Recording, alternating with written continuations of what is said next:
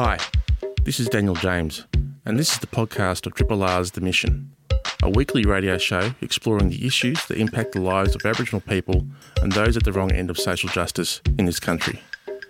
The Mission is broadcast live on Triple R each Tuesday evening. Hope you enjoy the podcast and feel free to get in touch via the Triple R website. A report released last week has found that up to 22 sacred sites, Indigenous sacred sites in an important river system in the Northern Territory, face irreversible cultural and ecological damage if the MacArthur River mine operations continue unabated. The report, entitled Monitoring the Monitor, a temporal synthesis of the MacArthur River Mine Independent Monitor, highlights the potential devastation that will be wreaked on these sacred lands and waterways if the mining continues.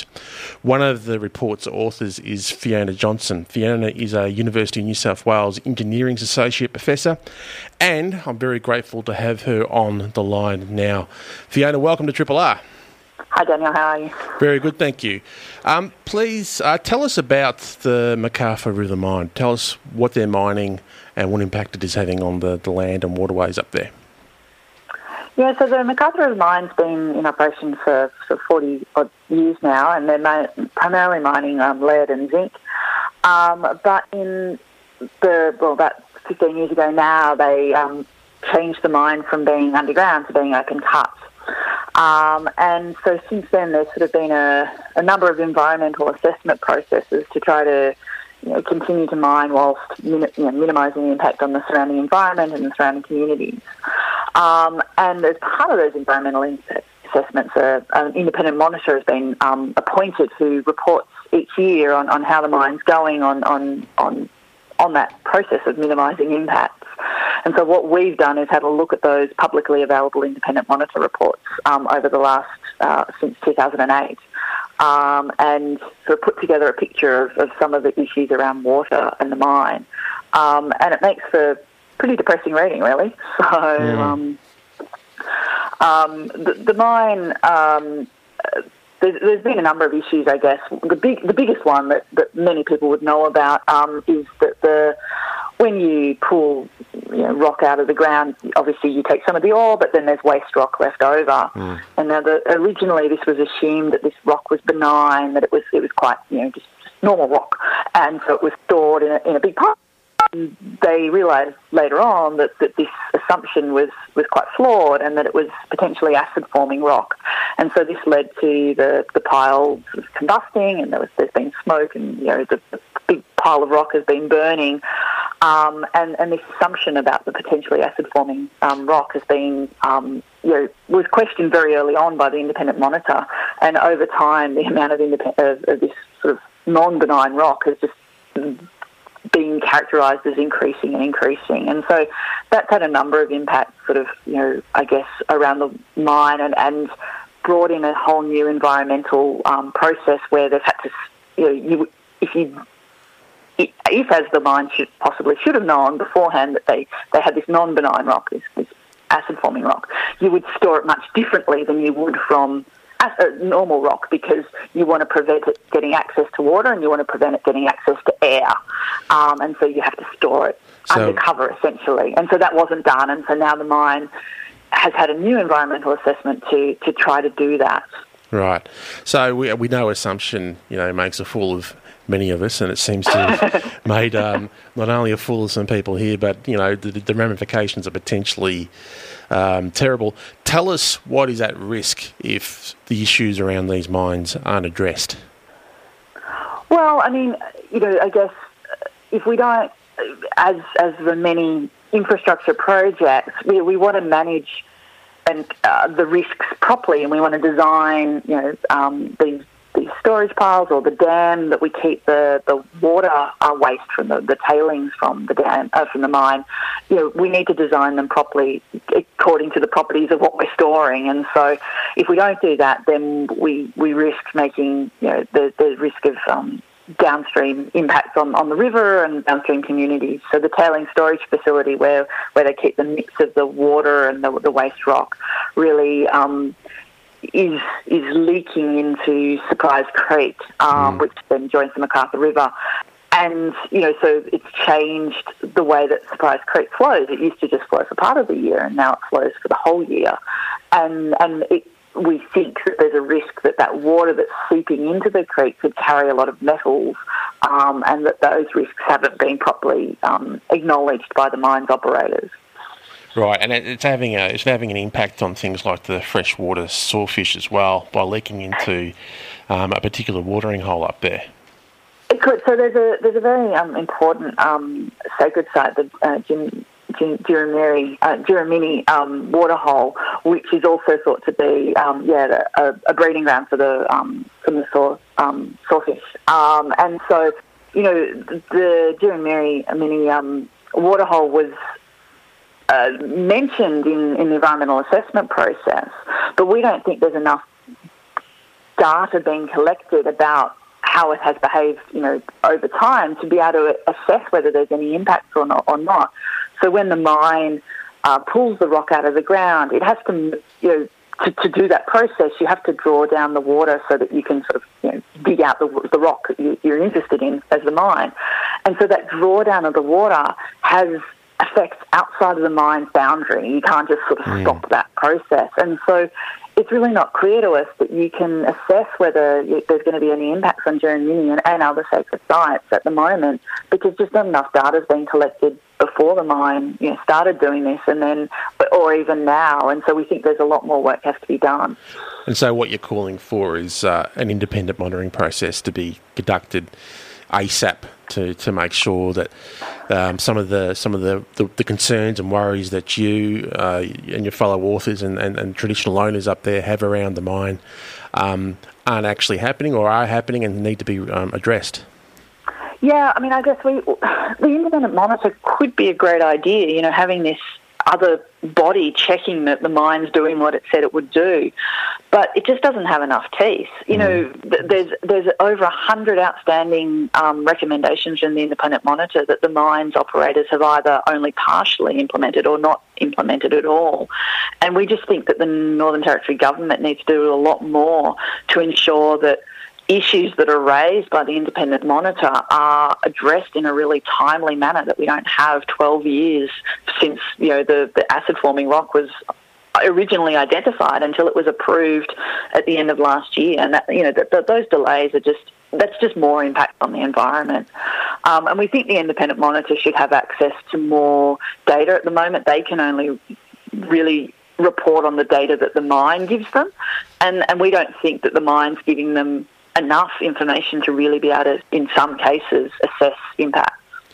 What sort of noises is the Northern Territory government actually making about this? So are they making any concerted efforts to remedy the concerns, or are they just sitting on their hands? Well, the Northern Territory government approved the environmental impact statement from the mine at the end of last year against the advice of its own Aboriginal Areas Protection Authority. So, we co-wrote our report from the UNSW Global Water Institute with the Environment Centre of the Northern Territory, and we're really calling for sort of an inquiry, I guess, into the mine and the way that the government has approached its regulation, because we just see that the regulatory process is really failing the environment and the downstream community, primarily of Borroloola, but the traditional owners of the lands where the mine is located.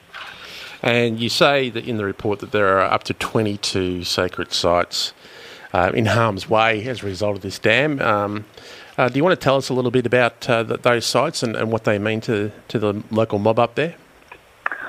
Oh, look, I mean, I guess I can't speak for what they mean to local people, but in that 11 of these sites have been registered with the Aboriginal Areas Protection Authority, and that means that if the mine needs to do work that will affect them, they need a certificate from ARPA to do that, and ARPA hasn't given them those certificates. And then there's another 11 sites that are known to be in the area that are not formally registered with the Aboriginal Areas Protection Authority. So, I mean, and other than Jim and Minnie, they just haven't been, the impacts on those really hasn't been considered. And so some of them are, sacred trees, or, there's a ridge line quite close to the mine that if this new sort of pile of rock, and it's called an overburden emplacement facility, is built, will completely overshadow this sort of important ridgeline. And so, we're talking about, visual amenity and just, the whole character of the place being changed, which I imagine for the local, traditional owners would severely impact on these sacred sites. So, and we just don't think, the way that these are being communicated to the traditional owners and the residents of Borroloola is good enough at this stage. I think a lot more could be done to help people understand what the true impacts are, so that the community consultation part can be a true consultation, not just a here's what we're going to do process, which often it is. It just sounds like a record on repeat. We know what happened in the Yukon Caves in the Pilbara in Western Australia. We know that there was an outcry from that. We know that it cost the CEO of Rio Tinto his job. And so, the only way to address these issues and to work with traditional owners up there is to shine a spotlight on what's happening. Exactly. And so, I guess that's what we're hoping that our report can help do, is just to bring this, to people's attention, both in the Northern Territory and more across Australia. These things shouldn't happen we know better as engineers and my fellow engineers, working in these sorts of projects. And I think for us, one of the frustrating things is the independent monitoring reports for the last 2 years still haven't been released. So we're, there's this process and it's still not even being followed. So, there has to be more pressure on the Northern Territory government, and obviously local traditional owners and elders in Borroloola have continued to put pressure on the government and on Glencore. But I guess the more voices they can get behind that, then hopefully we'll see some changes. But that's really why we've done the work that we've done. So I guess in terms of before I let you go, Fiona, I guess what we need to do is put the Northern Territory government in the gun over this, but we also need to put the Northern Territory's mining regulator in the gun, because they have quite a track record of, I guess, not showing much regulation as a regulator. Yeah, I think that's really what we've concluded from reviewing this process over the last sort of 12, 13 years, that the regulator part of the government really just can't. There's just not enough timely following of recommendations and processes, and it really, it's such a waste of the independent monitor process, which could be helpful. So. Okay, well, if you want to find the report and read up yourself and find out more information about what's going on in that beautiful part of the world, I guess the easiest way, Fiona, is to go to the globalwaterinstitute.unsw.edu.au, and that's where you'll find it. That's us. It's under our water security and government projects, where we do a lot of work with the GWI around water security in lots of different contexts, and this is one of them, I guess, where we're thinking about how we can improve the processes to get better outcomes. Okay, well, let me just read that address again. It's globalwaterinstitute.unsw.edu.au.